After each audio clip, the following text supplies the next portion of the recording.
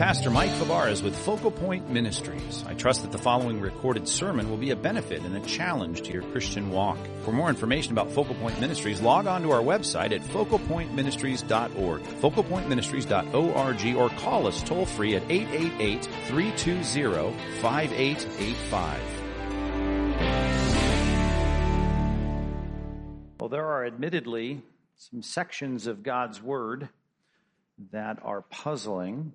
It certainly leaves some room for debate. But when it comes to clarity, when it comes to certainty, when it comes to relevance for you and for me, at the top of the list would have to be this, that you are going to meet your Maker. You're going to meet your Maker. You're going to stand before your Creator. It is just a matter of time. Just a matter of time.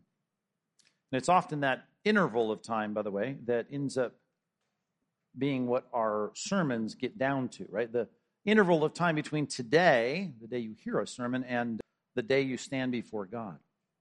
That is of interest to us because we want to make sure that we're ready for that day.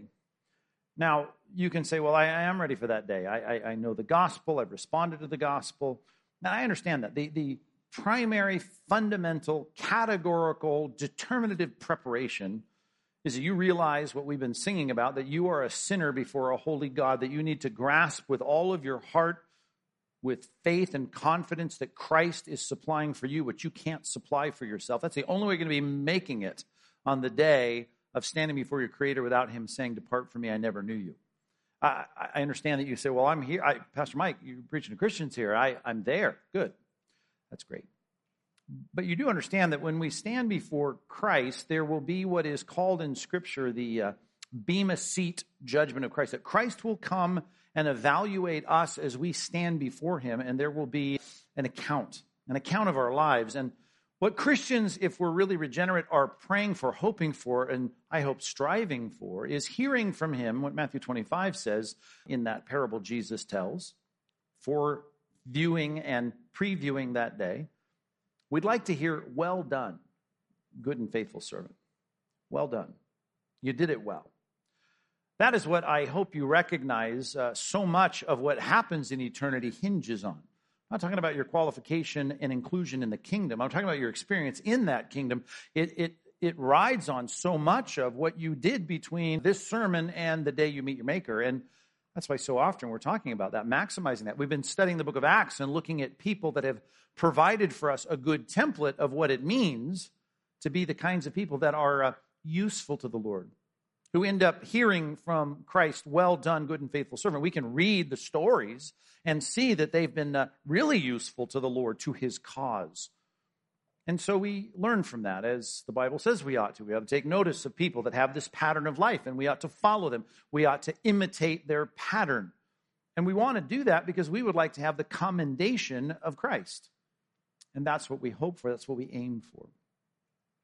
Well, as we get to the end of our study of Paul's first missionary journey, which takes place over chapter 13 and chapter 14 of the book of Acts, we've been going through it carefully. This is the 12th week that we've been in it. We've reached the last and final section, verses 24 through 28 of chapter 14. And if you haven't turned there yet, I need you to turn there to look at this text of Scripture and to see that here we have Paul and Barnabas completing this big journey that they've been on. And they come back to the church they were sent from.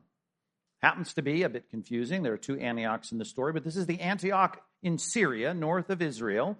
This was the church that sent them out, and now they're coming back. That's where the passage ends. We see the very last leg of their missionary journey, and as always, not always, every time, but whenever we have these geographical reference, I try to show you the map, and there is a map there digitally for you on your worksheet if you download it, or it's printed there for you on the bottom right-hand corner, and you'll see that this completes their missionary journey, their first missionary journey. Now, they don't know how many missionary journeys they're going to take. They thought, for all intents and purposes, this could be the last missionary journey they take. Nevertheless, it becomes a good paradigm and a template for us to think about our missionary journey, which really begins the day we become a Christian and ends the day we meet our Maker. When we come home and God evaluates our journey, how did you do? So it's important for us to learn, particularly when we see great examples of someone doing it right, to say that's what we're aiming for. We want a purpose to be like that. So take a look at this as you get familiar, re-familiar with some of the areas that we've been through. And this goes all the way back to the beginning of our series in chapter 13 when they came through the first time. Look at the map again. You'll see the solid line is their ingress into what is now modern-day Turkey. In those days, it was called Asia Minor, all these different regions within that. Galatia becomes very important because Paul writes a letter back to the Galatian churches in the southern region of this area, and then Pamphylia and all these different, Lycaonia. The regions of this area become important for us to at least make some distinguishing comments on in our own mind. That's why the map can be helpful, certainly if we read verse 24 and get into this text. Let me read it for you with a minimal comment, if I can, verses 24 through 28. I know that's a challenge.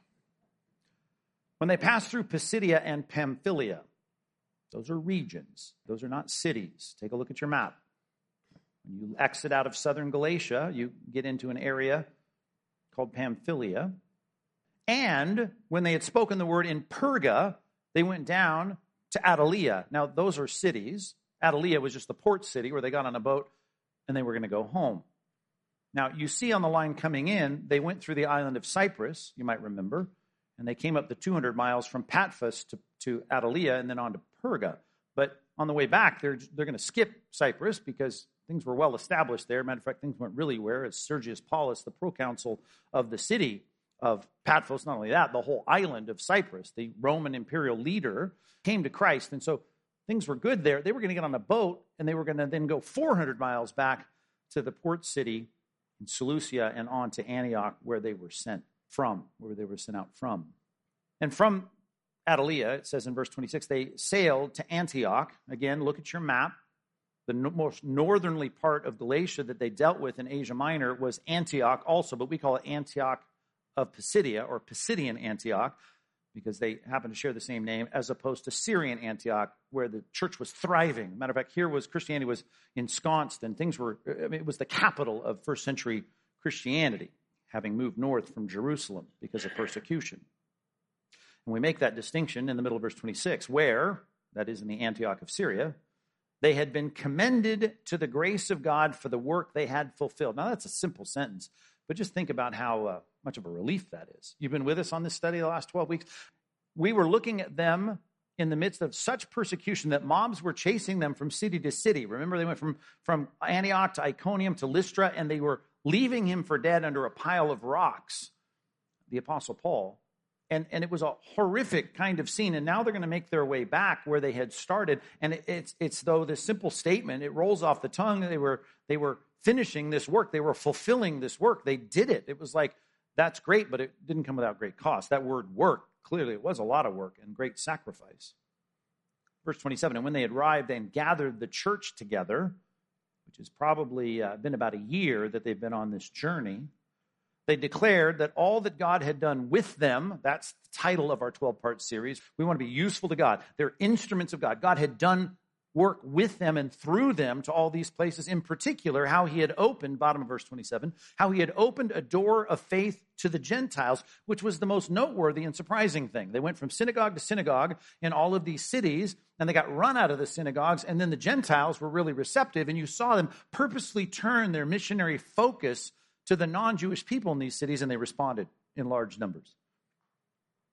And they remained no little time with the disciples. Now, did Luke know how long they stayed there? Sure he did. And I don't want to make too much of the fact that there's kind of this indiscriminate reference to the chronology here, but it did, that little phrase there, no little time, as antiquated as that may sound in English, it made me think about this as a paradigm. I mean, I couldn't help but think as he went in to Antioch of Syria, and the Orontes River runs through this ancient city, and the church was large and growing and big, and we left it with 5 pastors in that church, right? Had a staff, and they were teaching, and Barnabas was there, and Saul had been brought in from Tarsus, and so many great things were going on in that church. And to get back to that place where no mobs were chasing you, and no one's picking up rocks to stone you, and I can see him there with all the pains and scars, and still aching, I'm sure, from all he'd been through, being beaten up and left for dead. Just how good it must have been to be home. I mean, the fellowship dinners and people wanting to know more details about who got saved in Derby. What was that like? And you can see him kind of floating in the river, and maybe even the fruit trees that lined the Orontes River in ancient Antioch in Syria. Just how refreshing and nourishing and therapeutic it must have been for him to be there. And because Luke leaves us this kind of open-ended, they spent no little time there. It's like, they didn't even care about that he's just going to rest and recoup and enjoy the fellowship. It's like they're home. And that just felt so good. I thought, man, that really becomes kind of a measure, a template, a paradigm for the kind of thing that I can't wait for in my life. And that is, I want to finish the missionary journey that I'm on.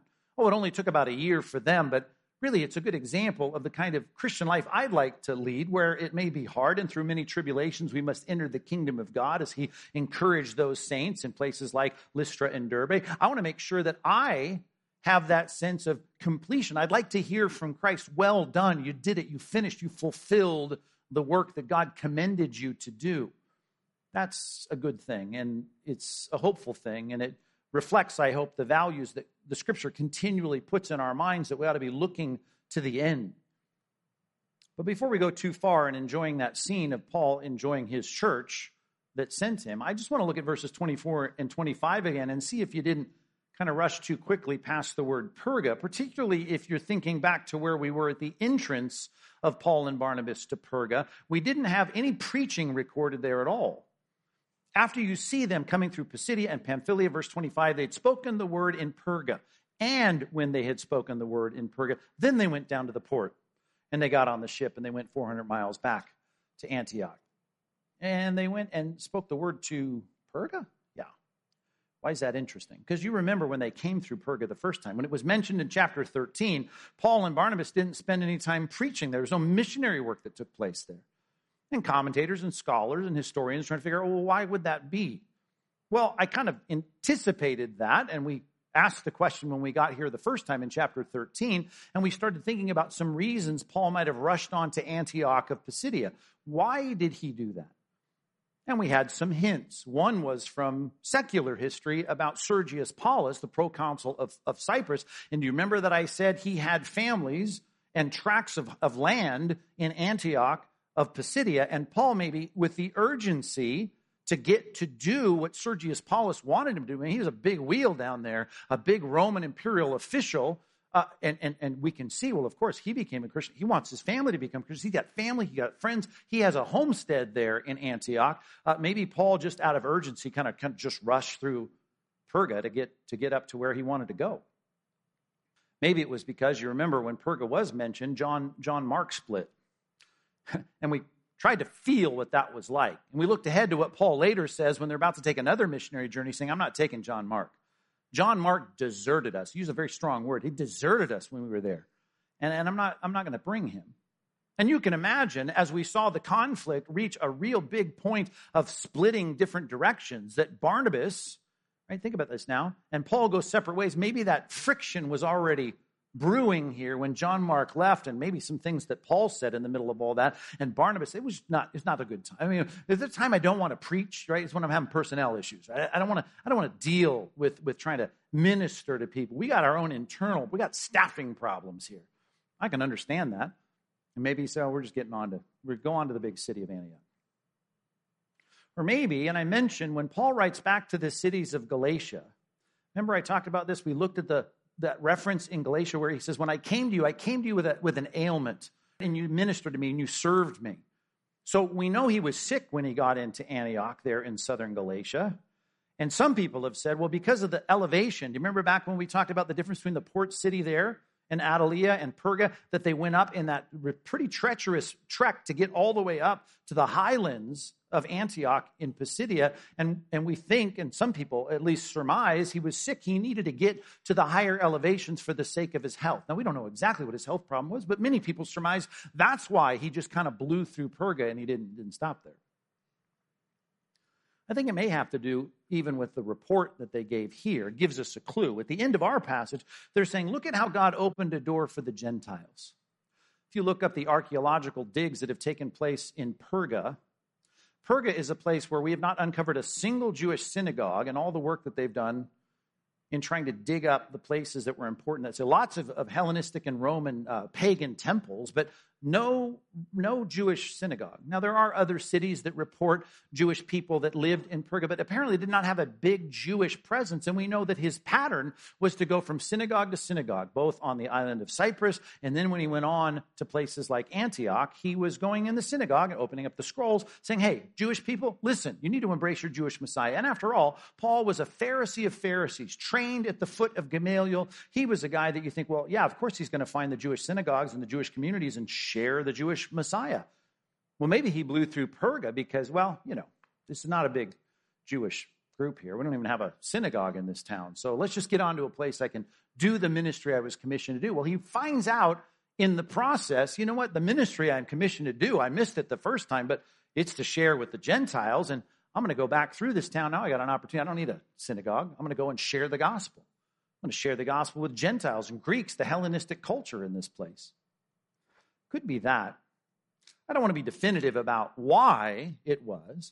All I can tell you is if I'm leaving the big city of Antioch in Pisidia, and I can't wait to get back to kind of bathe in the Orontes River and eat the fruit on the banks of the trees and fellowship with the people in the church at Antioch in Syria, I don't have time to start a new project. Or I've already gone through all of the cities that I've gone through. I've come back through those cities at great personal cost to myself. I'm encouraging the disciples. I'm building up the churches. I'm appointing elders. I don't want to start in a new city.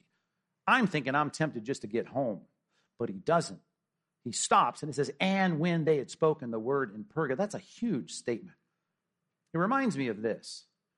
The Apostle Paul wasn't going to get back to Antioch in Syria and say, yeah, we skipped that city. He was going to finish. And he wanted to finish strong. As a matter of fact, if you're taking notes and you want it to become a template and a lesson for our lives, let's start with those two words on your worksheet. Number one, you and I need to finish strong. And I want us to think the way that the Apostle Paul might have been thinking in this particular section of his life. I don't want to miss out on doing the things that I know I'm supposed to do. I missed it earlier in this journey, but I'm going to get it now. I just think that's a good way to think. And it's not that I'm pulling that out of thin air. If you know your Bibles, how often does Jesus get us to think this way? You're missing something, go back and fix it. You got something that's outstanding, you better finish it and tie it up. He says in Matthew chapter 5 on the Sermon on the Mount, he talks about the Old Testament worship. And he says, if you're going there and you're about to bring your offering, your sacrifice to the altar in Jerusalem, and you remember, you and your brother, you've got some issue going on, it needs to be solved, leave your offering and go fix this with your brother. Jesus is always getting us to think, is there anything left undone? Stop what you're doing and finish what you're supposed to be doing. So often, even the pattern of participating in the Lord's Supper, which we'll be doing this Friday together. We're supposed to, as it says in 1 Corinthians 11, examine ourselves, think, judge yourself. Is there anything left outstanding that needs to be dealt with? Is there a sin that needs to be forsaken? Is there something in my Christian life I haven't dealt with? I need to go back and I need to fix that. I need to repent. I need to forsake it. I need to change this. How about Hebrews chapter 5? Which is a sermon, by the way, a recorded homily. The author's unknown, but the writer of Hebrews says, I would like to go on to teach you about things like the Melchizedekian priesthood, how in that scene in the Old Testament it attaches to Christ and how that's just an enriching doctrine, but I can't teach you these things because you've become dull in your hearing. Dull, that word translates the Greek word in the Greek New Testament, nothros. It means lazy. You've just become slothful. You've let off the gas. You're not finishing strong. You're not moving forward like you ought to. And then he adds this line, for by this time you ought to be teachers. But now you need someone to teach you the elementary principles of the word. You're not moving forward the way. You're not growing on schedule. All these babies go to their well check to see what percentile they're in. And here is the writer of Hebrews saying, you guys, you should be a lot further. Now go back and get these things settled and nut these truths in your own mind so that you can move on. It's the immature that keep drinking the doctrinal milk. You need to move on to eat the meat of the word. That's in the end of Hebrews chapter 5. And I'm just saying that's the pattern. Stop and think. If I'm going to walk through the portal from this life to the next, is there anything left undone? If I walk into the kingdom, is Christ going to say, what about this? Why didn't you deal with that? What were you thinking? You were wasting time on all these things, and you had a task and you didn't fulfill it. Paul wants to fulfill his missionary journey, and he does. And I'd like to hear well done, but it starts with me saying, is there anything left undone that needs to be done? It seems that every time I preach a sermon that deals with these kinds of eternal matters. God providentially puts it on a weekend. I've had to preach a funeral. And yesterday I stood on this platform right here and preached to a grieving crowd about the loss of their loved ones, someone cut down early in their life. And we talked about those eternal matters. Of course, everybody's dabbing their eyes with the Kleenex, and we're thinking about all the issues of, man, we're losing someone. It's a loss. It's painful, the grief of separation, of death. And then, of course, we think of the principle of parlaying the reality of our grief, thinking about our own mortality. And every time we have a funeral, we should think of our own mortality. And all the principles I tried to preach yesterday, man, they dovetail so well with a sermon like this. I mean, it's a good sermon to preach when we're not grieving the loss of a loved one, and we're not sitting here as a widow or a brother or a sister who's lost a loved one, to think, now, wait a minute, all of us, let's just get that truth, are here today and gone tomorrow. And we ought to think, this is the end of every man, and the living take it to heart. To quote Ecclesiastes, where Solomon says, when you go to a funeral, you ought to be thinking about the fact that you should number your days. You should know you're not going to live forever. You should know this is coming to an end. You should know there's a finish line, and you gotta run through it. Don't let off the gas. Good for us to think about that. If I told you I know your life would be over on December 31st, it's done. Let's just say this, because I know one thing that's going to equalize all of us, regardless of how old you are or how much longer you have. If Christ returns, the Father dispatches the Son to get his church. Well, at that moment, all of us, I don't care if you're 18 or 88, you're done. You're going to enter the presence of God. You will meet your Maker. Let me just say this. If I knew that on December 31st, everything is done, it's done. Your life and your opportunities to share the gospel, done. Your opportunities to grow in the Christian life, done. Your opportunity to be salt and light, it's finished. It's done. It'll be done by the 31st. Do you think that might change the way you live between now and then? Do you think you might say, okay, yeah, what is it that I should have been doing, that I should know as a Christian, that I should do as a Christian, that I should give as a Christian, I should sacrifice as a Christian? What should I be doing? What is left undone? And there's a purga in your life probably that you're thinking, yeah, I haven't done that. There's a conversation I need to have there. There's a defense I need to make here. There's an advancement I need to make. There's a mission I need to be involved in. There's some kind of project I need to invest in. There's some kind of body of knowledge that I ought to walk into the presence of Christ having this understood. And I've never understood it. I always thought, I should read a book about that. I should take a class at CBI one day. I should really serve in some ministry. And I have been gifted for this, but I haven't really employed this gift. There ought to be something clearly that I say, if I said this is the last year you have to live, you'd say, well, there's stuff I got to do. I don't want to walk into the presence of God and not finish strong. Believe it or not, and you probably won't believe it, I was on the track team at one time, junior high. I never could have made the high school team. But I remember the coach saying, you got to run through the tape, which I always thought was frustrating because I never got the feeling of the tape across my body, but I knew what he meant. I translated it, run across the line, chase the guy with the tape around his chest. It was like, okay, I will run hard. In other words, the point is don't let off the gas. It's like all those YouTube videos of people celebrating too early. You've seen those? Like, stop, don't slow down. Right? Run through the end. Run through the end. Yesterday's daily Bible reading. Did you read it? Jesus tells a story about a man who wanted to take his foot off the gas. Remember that? Matter of fact, he says, I can't wait just to slow down. I'm going to build these silos, going to put all this investment up. I'm going to be able now to put my feet up to say, eat, drink, be merry. Just, hey, chill from here on out. I'm going to cruise from this point on. Some of you think that. And I want to tell you, don't save yourself for some time of relaxation on this earth.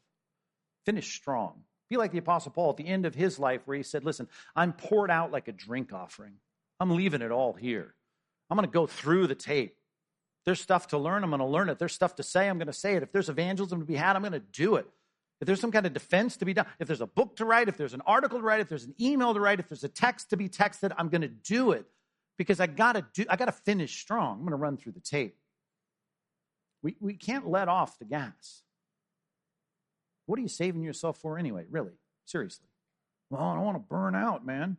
Paul said, and it was quoted yesterday on this platform, and I love that. A friend of the deceased said, and he quoted the passage from 2 Corinthians, as Paul spoke of himself, he said, I will most gladly spend and be spent for your souls.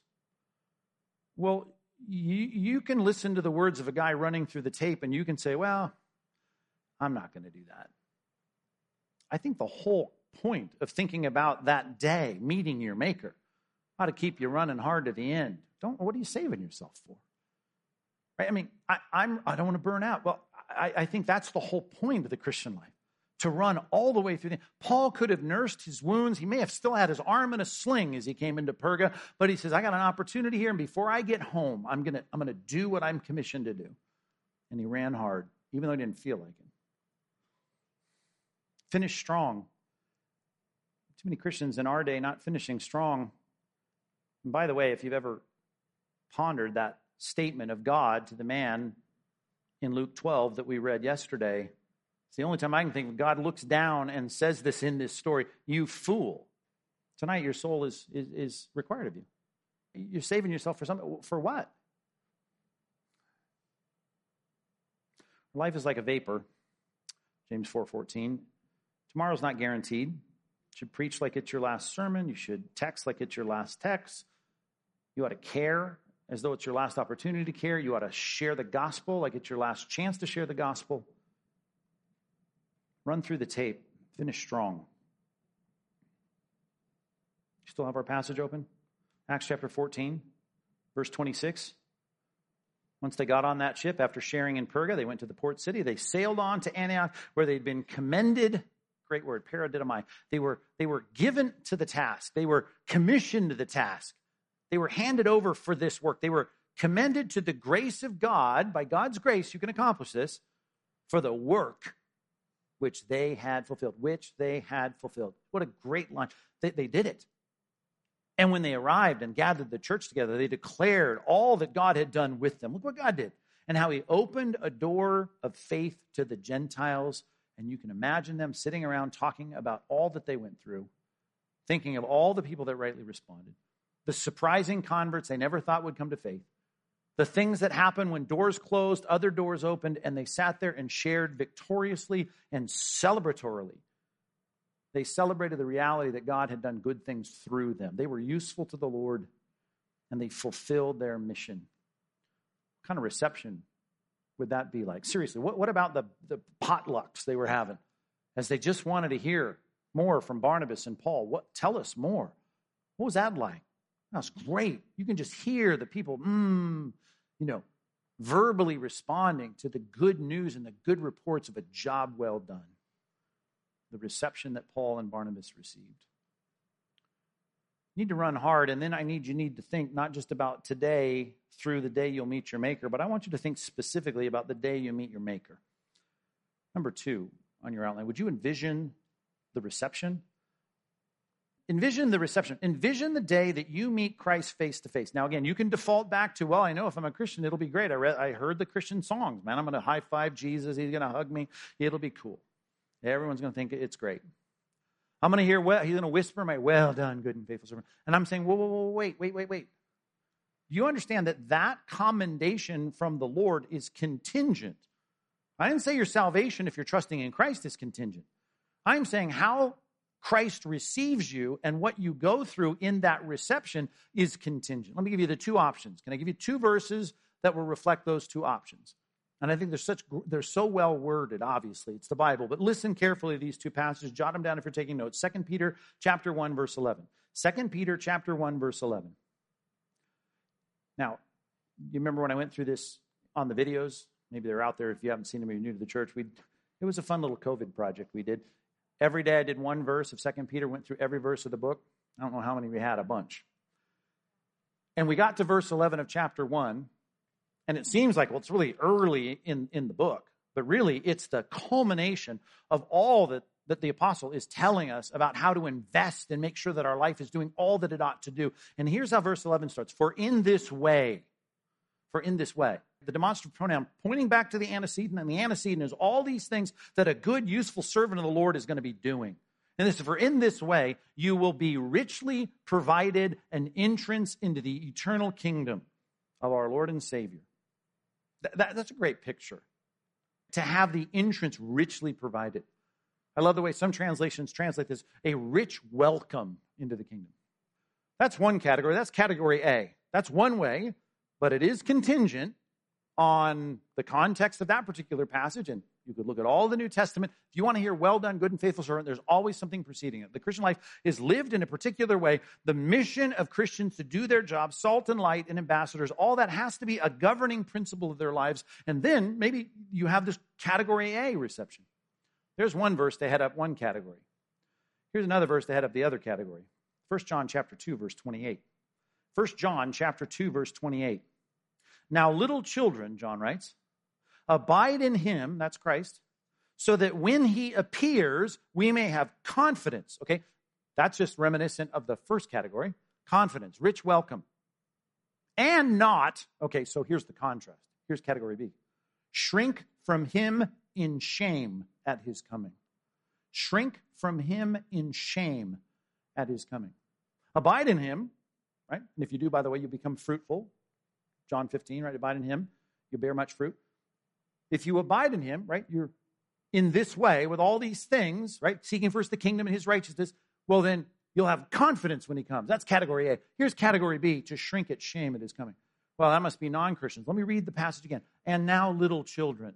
He's speaking to Christians. That's his diminutive and affectionate way to speak of the Christians he's writing to. Hey, Christians, you got one of two options here. The reception can be rich welcome and confidence. It's great to have you. And then you can have shrinking away in shame. Like, wow, I didn't know you'd be back so soon. I didn't think I would die so early. I didn't really expect that I wouldn't have any more time to do the things you asked me to do. I've talked many times about being a latchkey kid, growing up as a latchkey kid in Long Beach. Latchkey, right? Having a key to the house, the outdoor lock. And I remember it. I can picture the key that opened the door, the Schleg key to the lock in my door. Of course, me and my brother had a key, and that meant we were then in the house by ourselves, self-governed from 3 o'clock to 6 o'clock every weekday. That's a lot of time for two boys to get in trouble, between 3 and 6. And some days we did. Playing ball in the house, breaking the lamp, breaking a window, all of that. My parents were good about putting down a list quite often on the kitchen table of things they expected us to do before they got home. Right? Always homework, top of the list. And there's others, you got the chores, right? You can take the trash out, mow the lawn, whatever it might be. Here's the list of things on the table. Every day at 6 o'clock, right, we'd hear my parents, one of the two, come home first. And when the car was coming down the driveway and we heard the car, the distinctive sound of our car, all of a sudden now, day of reckoning. We were now going to find out whether we were in category A, a rich welcome, or whether we were going to shrink back in shame. Now, here's the thing, and I've told this story before. My dad was a police officer in Long Beach, right? We didn't live in the worst part of town, don't get me wrong, but I do remember I have visions of my dad arresting people on the front lawn, believe it or not. I know, weird. We had some weird drug-induced thing going on next door, and I remember him laying it out, handcuffing people, and I remember that. And here's the thing. If my dad came home and I didn't do a single thing on the list and I broke a window, I did not expect to get handcuffed and hauled off to juvie. I did not ever think I was going to get kicked out of the family.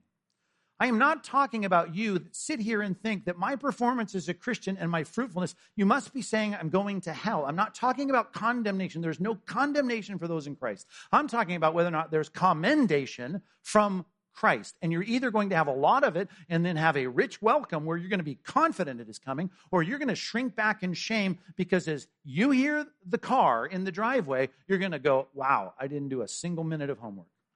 I didn't take out, all I did was watch 3 Brady Bunch episodes. That's all I did. And I broke a window, right?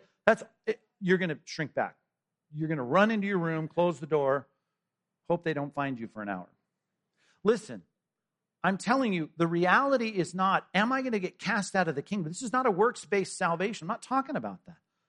I'm talking about the fact that Christ is going to look at your life. The foundation is Christ. You are his. But then you're going to build on that. From the commissioning until you meet your maker, you will every day build on that foundation of Christ, to quote 1 Corinthians chapter 3, and you're going to do it with a different set of building materials, either gold, silver, precious stones, or wood, hay, and straw. It'd be a good passage to spend some time in this week.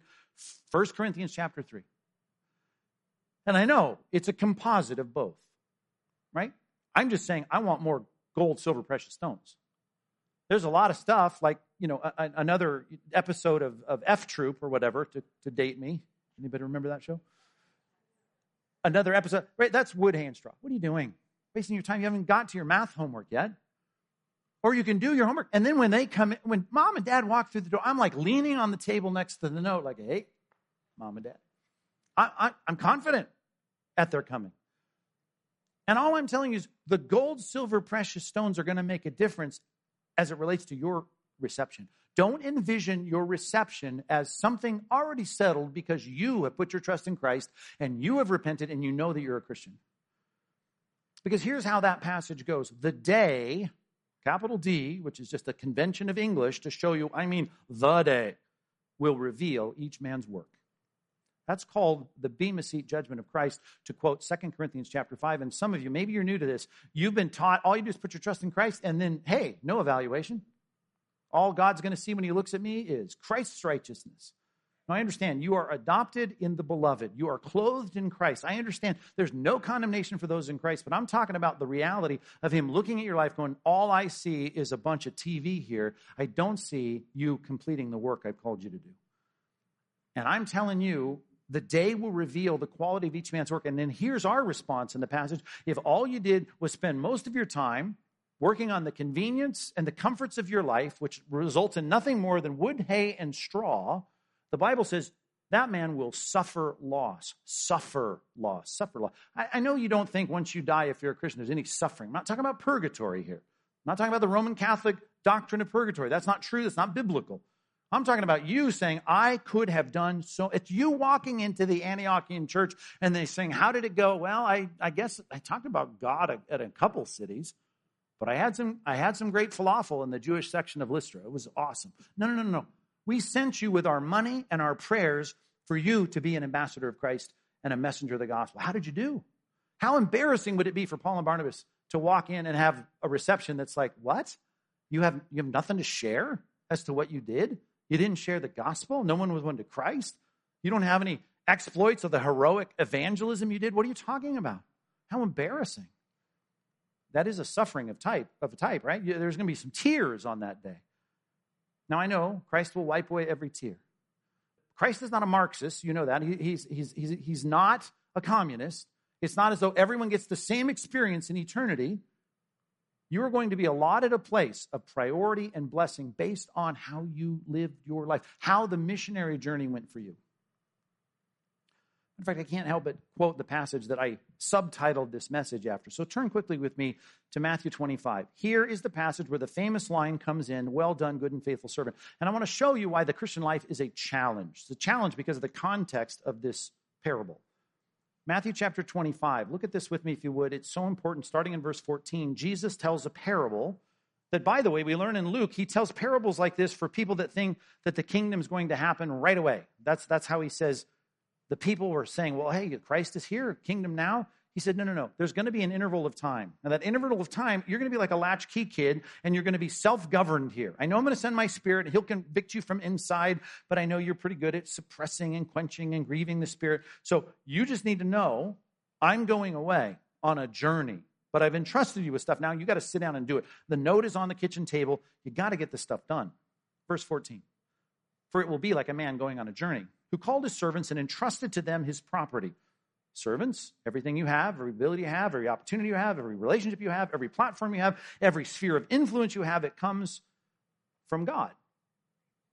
And to one, he gives all kinds of opportunities, all kinds of resources, all kinds of abilities. He gave one 5 talents, which, by the way, I know it works in English as abilities and aptitudes, but we're talking about a measure of money, which is like 6,000 or 8,000 denarii, which denarii is 1 day's wage of a laborer. So this is a lot of money. This guy gets 5 of those gigantic certificates of deposit given him. And to another one he gave 2, and to another one he gave 1, each according to his ability. So because this guy can handle 5, this guy can handle 2, this guy can handle 1. Then he went away. And that's the problem. Right? If I weren't a latchkey kid and my mom was coming in every 15 minutes with milk and cookies, and how's the homework coming along? Did you get that first section? Did you get all that? Or how's it coming? Did you get to spelling yet? If I had that, it would be different than having to be self-governed as we are as Christians, although the Spirit of God, I get that, is in us convicting and prompting us to do what is right. I get that. But Christ is not walking into your bedroom every night going, okay, how did you do with everything I wanted you to do today? Let's go through it. You know, at lunch, I expected this, and you didn't do that. We don't have that. He goes away. Then he went away. Right? Christ is sitting at the right hand of the Father. He's not with us right now. Now, verse 16, he would receive 5 talents. Went it once, traded with them, invested. He parlayed it into 5 more talents. Right? He made 5 talents more. Verse 17. So also he who had 2 talents made 2 more talents. But he who had received the 1 talent, he went and dug in the ground and hid his master's money. Not going to do anything with that. And that sounds like, as he's going to give excuses later, well, I know you expected a lot, and I was just afraid of losing it, and I didn't want to risk it. But really, what are you doing then? The other 2 guys are out there working. The other 2 guys out there are slaving away. Right? In this case, at least, again, I don't want to make too much of this one missionary journey, but it's Paul and Barnabas, and it's John Mark. Right? Like, I'm going home. What are you doing at home? John Mark, what was it like when you went back home? What were you watching, right? Happy Days? What were you doing? You weren't doing what these 2 guys were doing. Now, here's what happened. You went out there, and Paul realized he had 5 talents, and Barnabas had 2 talents. He became the chief speaker and the chief preacher. But they were faithful, and one was not.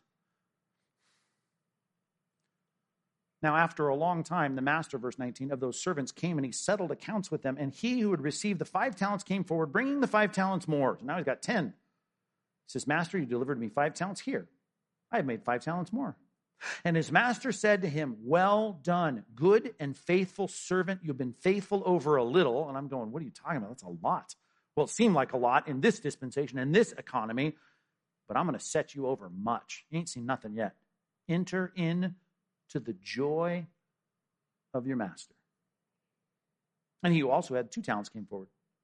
Master, you delivered me 2 talents. Now, I wasn't the 5 talent guy. I get that. But here, I've made 2 talents more. I invested, I worked, I sacrificed, I took my lumps. I did it. Look at my investment. And his master said, well, it's not quite as good. I guess it's fair. C+. Gets the same exact commendation. Well done, good and faithful servant. You've been faithful over a little. I will set you over much. Enter into the joy of your master. I just want to tell you, just because you don't have the aptitude, the ability, the insight, the smarts, the opportunities, the platform, the sphere of influence that some other Christian has, and if you're thinking, well, I'm not on stadium platforms sharing the gospel to everyone in Southern California, so I guess I don't have to open my mouth in the workroom. Don't think that way. Because it could be the guy that has the big platform that does a lot didn't do as much as he could have done because he didn't run through the tape. But you run through the tape, and you get the commendation. And it may be that someone with more giftedness does not get the commendation. Not the commendation he wanted. It's all in degrees. I get that. I mean, it's a composite. Wood, hay, and straw, gold, silver, precious stones. But you want to hear well done. You want to aim at well done. It doesn't matter how little giftedness you have. Be faithful. Run through the tape. I don't even want to read the rest. I really want to encourage you by that. Well done, enter the joy. But you know what happens. Guy comes in and goes, well, I just was afraid. Let me at least camp on that. Enter into the joy of your master. Enter into the joy. I've tried to elevate, and I'm sure it was good, and I've tried to almost idealize it, because one day it will be ideal that Paul is sitting there enjoying the refreshing river, enjoying his church, enjoying good food, enjoying the security of not being hunted down by a mob. And the joy of his reception, that was good. And I'm sure when he was on that boat getting seasick, who knows what, for that 400-mile journey across the Mediterranean back home, I'm sure he was just imagining how good it's going to be home. Just can't wait to be home. Doesn't mean I'm not going to stop in Perga and share the gospel, but I just can't wait to be home. Such a biblical perspective, by the way. And in our passage, go back to our text, you'll see in verse 28, I mean, again, it's this open, and they remain no little time with the disciples.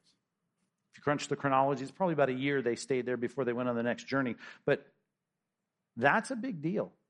This sense of, at least it opens my mind to, that's a good picture of the eternal state. Our homeland will be there one day. That, by the way, has such purifying effect if you can just keep your focus on going home. Number 3, let's just long for home. Make that your ambition. Long for home. Long for home. And I know you think, well, how do we be so heavenly minded? I'm no earthly good. That's what they're going to say of me. No. Here's my point. You will not be, as others have rightly said. You're not going to be an earthly good until you start to become heavenly minded. You've got to think about it. You've got to, Colossians 3, set your mind on things above. You've got to keep walking with a faith of what's coming. You have to do that, or you're never going to be able to endure the embattlement of what it takes to get from here to there. You have to be focused on eternity. You've got to see it. You've got to, here's a good line from Titus chapter 2. You have to wait for, this is a great line, verse 13. Waiting for our blessed hope, the appearing of the glory of our great God and Savior, Jesus Christ. The blessed hope, blessed, the happy hope. That's what the word means, right? The joyful hope, the invigorating hope. What's the hope that keeps you going? It's the hope of going. Christ is going to appear. I don't know when it's going to be. Could be tomorrow. Could be next week. Could be next month. I'm going to see him. I'm going to meet my maker. I got to keep that in view. I got to keep that in mind. Nothing will keep us on track better than keeping that in mind. You're almost home. You're a heartbeat away. You know that. At any time, you could step into the presence of your maker and your commissioner. He's commissioned you to do a job. And you'd like to hear him say, well done. But you got to keep that in view. Let me turn you to one more passage, Hebrews chapter 11. Turn there with me, please. The blessed hope, the hope that makes us happy, the hope that gives us endurance, the hope that helps us weather the difficulties. Paul could dig himself out from underneath a pile of rocks and even just temporarily thinking of just to get home. I want to get home. And of course, he thought bigger than that because he said, for me to live is Christ, but to die is gain. And he knew, right, thinking like we're thinking now eternally, it's so much better when I'm dead. It doesn't give us a death wish in the sense that, well, I'm just going to be done. Because what did he say? I think I'm going to be released from this prison, he told the Philippians in Philippians chapter 1. And it'll mean fruitful ministry, fruitful service. I'm going to keep on going, I'm going to run through the tape. But when he knew he wasn't getting out in 2 Timothy, he said, I'm ready. Ran the race, kept the faith, being poured out like a drink offering. He knew that it would be better for him to be in the presence of God. But in the meantime, every day I've got, every breath I breathe, every opportunity I have, I'm going to keep serving and trying to be salt and light and be an ambassador for Christ. That's hard for us to do, but in verse 24 of Hebrews chapter 11, Moses is a good example of how this works. I mean, the way we push through the mistreatment, we push through the mobs, the rejection, the isolation, the ostracizing of this world.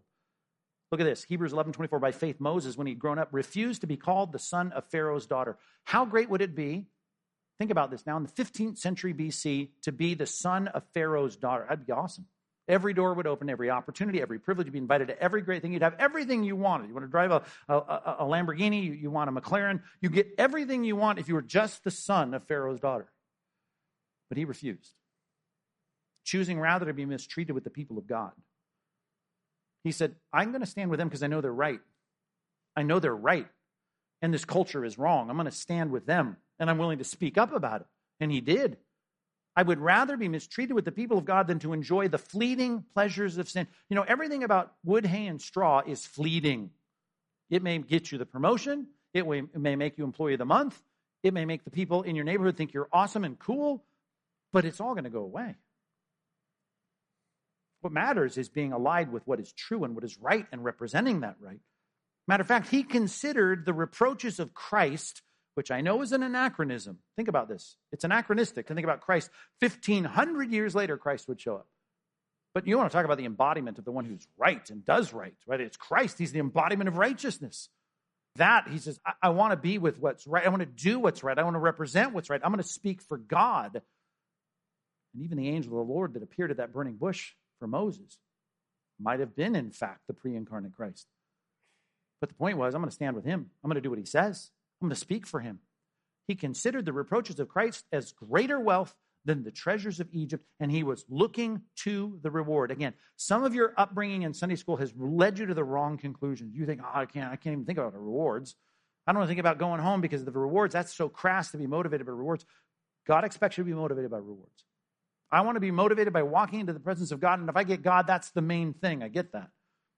But the rewards are there to motivate us to be faithful, to hear, well done, good and faithful servant. You've been faithful with a little, I'm going to entrust you with much. I'm going to entrust you with much. I'm going to entrust you with much. That is a motivation. Now enter into the joy. Enter into the joy of this kingdom. Enter into the joy of this Father that you've been serving this whole time. He was looking at the reward. And by faith, verse 27, he left Egypt, not being afraid of the anger of the king. How afraid are you at the anger of our culture, of the God of this world, 2 Corinthians 4:4, that you are willing to say, I'm not going to be faithful as a representative of Christ in my culture. No, he wasn't afraid of the anger of the king. He endured as seeing him who is invisible. When Christ goes away, and we're living in that time now, on a journey, quote unquote, right after the ascension in Acts 2, I'm now having to see what's invisible. He's not here, not walking in my bedroom every night.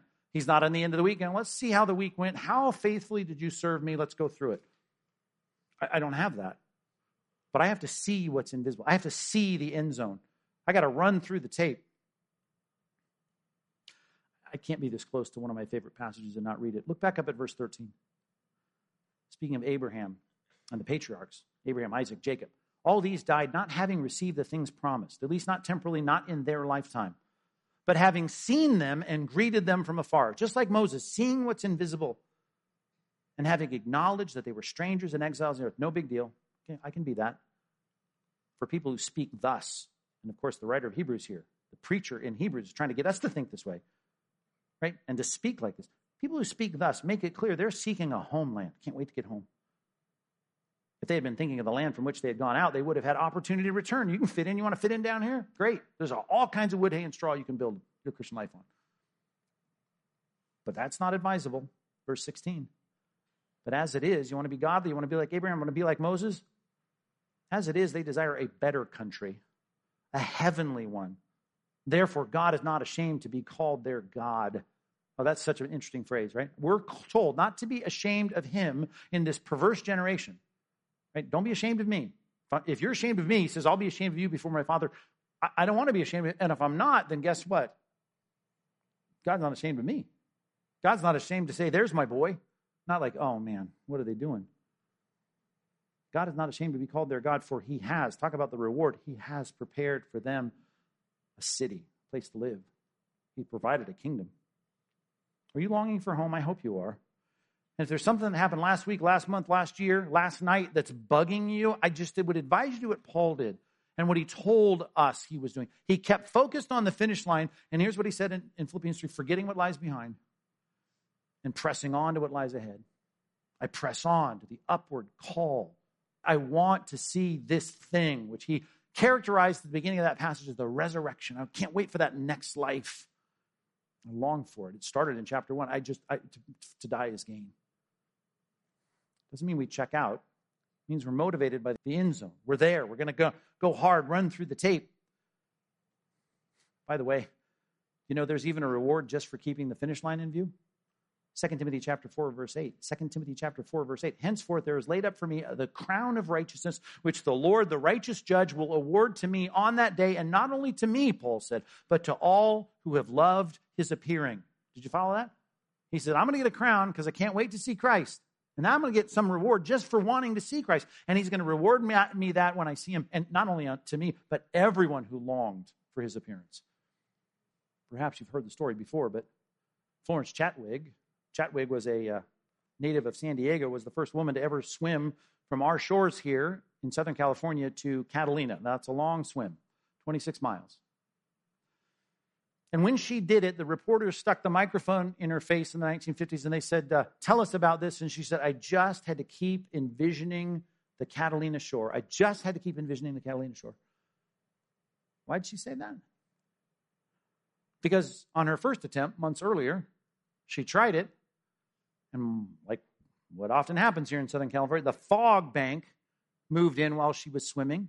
She was 15 hours into swimming. And she had this cadre of boats around, and everyone was there trying to see if she'd break the record, be the first woman to ever swim to Catalina. And they were all cheering her on. Her mother was her trainer, and her mother was leaning over the boat, the closest to her, saying, come on, Florence, you can do it, you can do it, you can do it. And even with all that motivation, after 15 hours and 55 minutes, she said, I can't do it. I can't do it anymore. I'm done.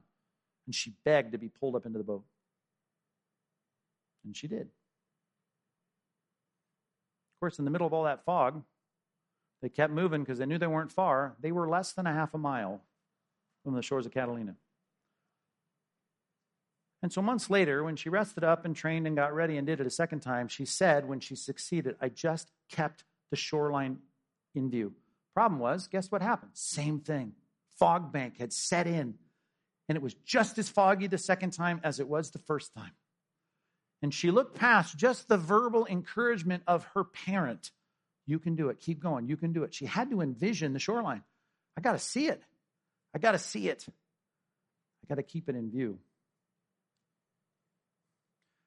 It's interesting. I couldn't help but study some of the geography of Antioch of Syria, because I kept thinking, what was it like for the pained and embattled Apostle Paul and Barnabas to walk into that city, thinking there was a big, healthy, thriving mega church in that city, and there was that river, the Orontes River that ran through it, and the trees, and I read about the fruit trees that grow there, and I couldn't help but in my mind, then after I did all that reading and study, I recalled the last chapter of the Bible, Revelation chapter 22, which talks about a big river running through the New Jerusalem. I pictured Paul in the river, and I pictured him kind of basking in the sun and enjoying that and eating the fruit. It says on each side of the tree of life, there's going to be fruit trees bearing fruit. They're going to be, and it's the word we get transliterated from Greek, therapeutos, the therapy. They become therapeutic. The fruit's going to be for the healing of the nations. It's going to sustain them and fix them and do all that just in terms of this symbolic picture of our eternal home, where they're just revived by this. They're home. They're finally home. The river, flowing water, living water, the trees, the sustenance, the nourishment, the therapy.